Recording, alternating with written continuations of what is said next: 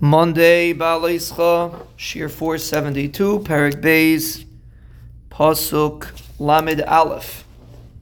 Vayomer lo hamelech asei kasher diber. Do what he said. Ufga boi, ukevartai. Hit him, kill him, and bury him. Meaning he wanted to, the Mefarshim say he wanted to get buried as a regular misa, and not get buried as Haruge Malchus, because someone that gets killed by the Melech doesn't get buried in Kever Avaisav. And therefore he gets buried in a special place, but he wanted to get buried. Apparently there's a Maila, I mean we know that, but apparently there's a Maila of getting buried in a proper place, and therefore he wanted to get buried in that place. He wanted to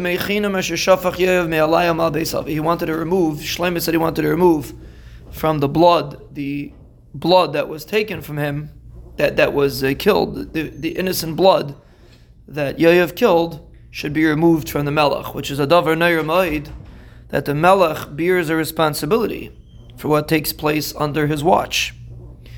And even though he had nothing to do with it, and he insisted it shouldn't happen, but Lamaisa, it took place under his jurisdiction, and therefore he bore responsibility for it. And therefore he didn't want to bear that responsibility, which is why he killed him. And ad kedei kach, he was willing to take the klolus. That, like we said last week, Yoav was only maskim to get killed, or allow, it wasn't really up to him, but he wanted that Shlomo should accept the klolus.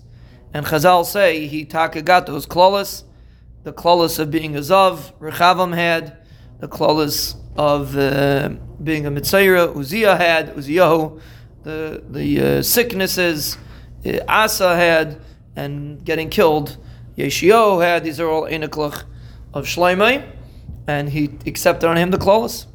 V'heishiv as Hashem as damai al reishai, the Rebbeinu Shalom should return his blood on his head, asher paga b'shnei anoshim tzadikim v'toivim imenu.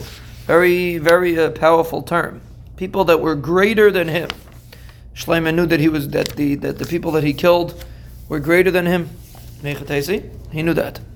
Vayahar game b'cherev, he killed them. Va'avi David layada, my father David had nothing to do with it.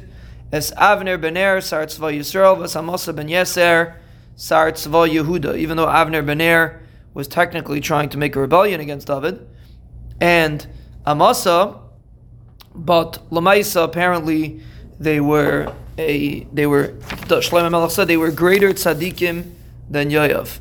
Why were they greater tzaddikim than Yoav? The Radak says, first of all, they didn't kill Dam Naki like Yoav did, even though it was a one-time Aveira, but a person in the position of Yoav killing someone that he doesn't deserve is a defining factor about him, even though it's a one-time Aveira, but a person's in a certain position, he has an achrayus to hold a fort in certain areas, and one of the areas that a general has to hold a fort is not to kill somebody who doesn't deserve to get killed.